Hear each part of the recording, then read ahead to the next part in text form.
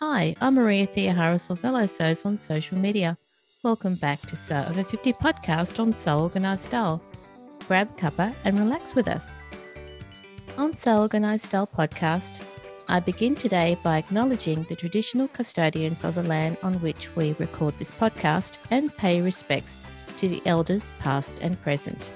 Thanks for joining us on Sew Over 50 podcast as we say hello to an Aussie who's been supporting Sew Over 50 followers for 2 years now. Sew Over 50 intersects with all communities. We're a community that is so over ageism. Lindy of Stocks Patterns was brought to Sew Over 50 by well-known sewing friends Gabrielle Kissentas and Julie of Consistently Different Designs. Hello, Lindy. Hello, Maria. Good morning or good afternoon. Good evening.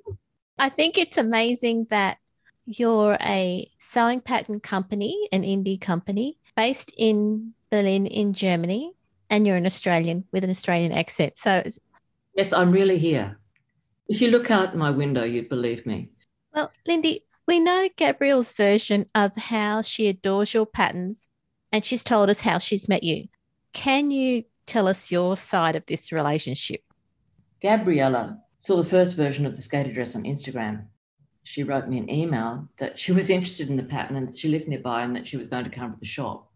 I wasn't sure when that was, so I gave her a call and she said it was July 2020. She's been there pretty much from the start. So I started the pattern company in June 2020. Gabriella came into the shop and I was so glad to see a human that I just invited her to try everything on. And she did, and she decided she wanted to have several patterns.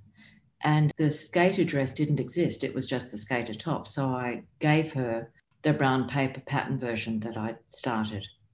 And so she got the first skater dress without the pockets. And she's really kept an eye on me and looked after me, but also she hasn't pulled her punches.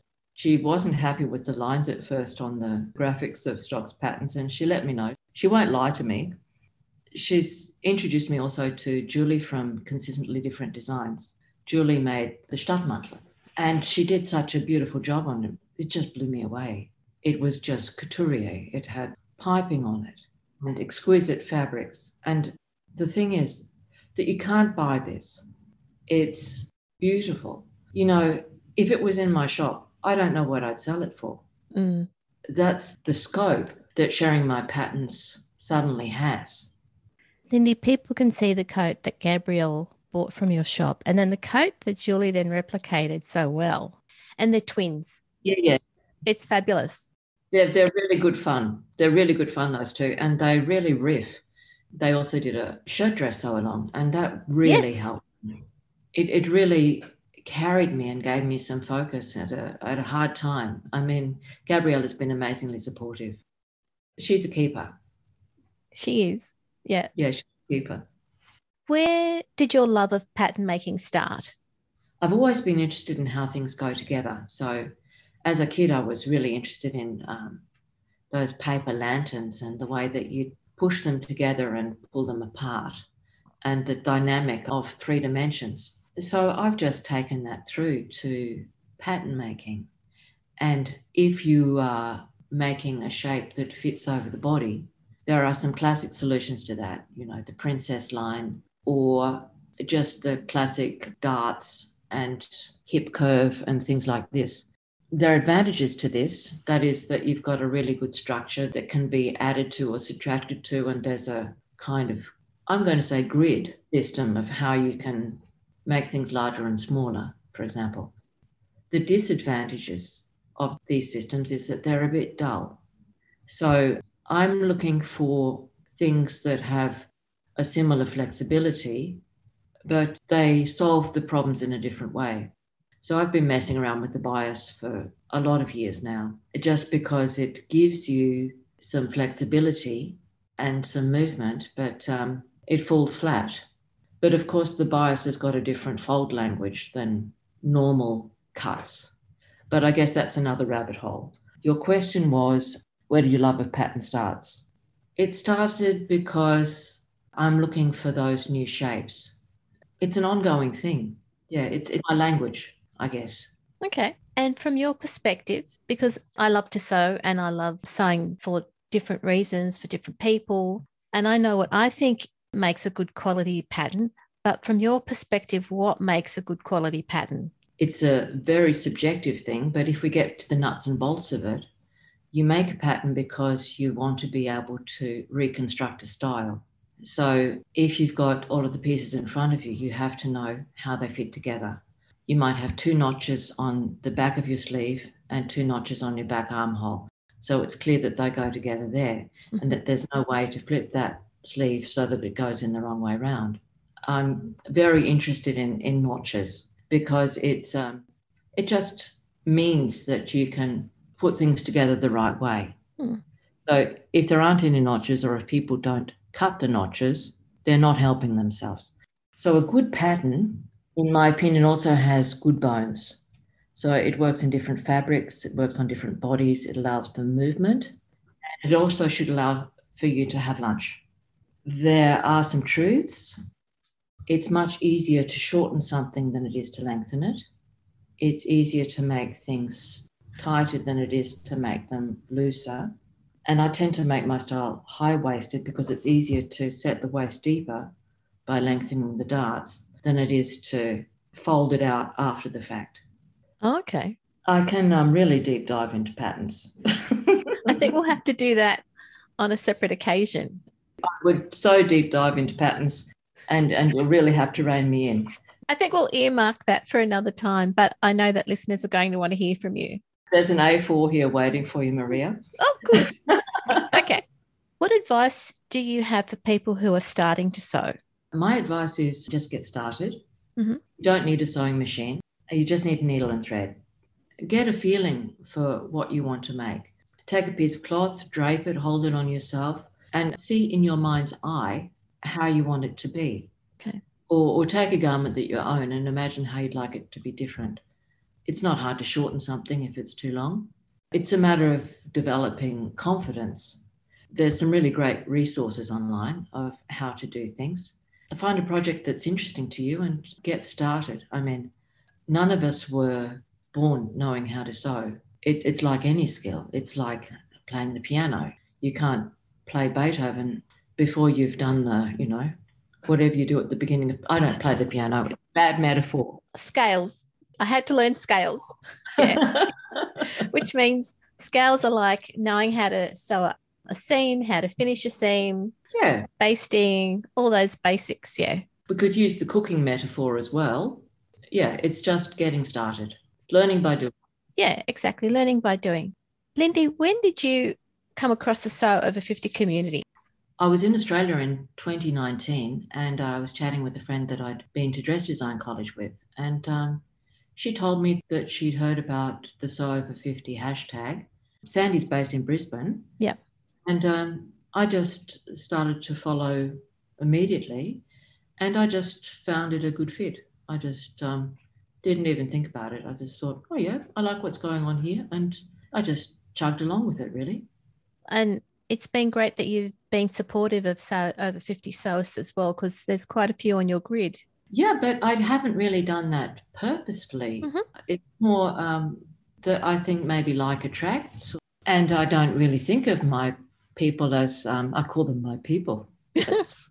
That's lofty. I just think of them as people. It's like, but getting back to it, Sandy actually linked me up with Sue Stoney and Susie from Sewing in Spain when they did their Megam Sew Along. So that was great fun. They made the Carla Rock together. And yeah, we've just kept rocking along, really. That's what the Sew Over 50 community is like. Yeah, absolutely. Yeah. Very supportive. Yes, absolutely. And so you get into, I really need to develop my feedback loop, but it's getting there. Yeah. I suppose I just need the space also because I have a lot of plates in the air at the moment. Reality has been a bit hard, but all good. Well, I noticed that to get in contact with Stocks Patterns, you've got the Contact Us page there. And do people also contact you via direct message on the Instagram account? Yes, they do. And they'll ask me questions about fit or sizes. And this is the kind of information that eventually I'd like to put up on the website, just so other people can access it as well if they're too shy to contact me. Because, you know, people are really nice and considerate. I really don't mind answering people's questions. I'm interested in what they do. Yeah, as you probably figured out, once I get started, I just don't shut up. I think as people in the sewing community, once we start talking about sewing, we can't stop. No, we can't. Yeah, there's just so many nuances and so many things like, in this case, you do that, in that case, you do this, or if you're this shape, do this. Lindy, we've got quite a few people listening who follow you. Is there a pattern that we should keep an eye out for? It hasn't been released yet, but it's my circus blouse. I've been messing around with how to move your arm freely up and down without your blouse coming out of your skirt for about 20 years. And yeah, I've done it. It's there. That's another episode, Maria.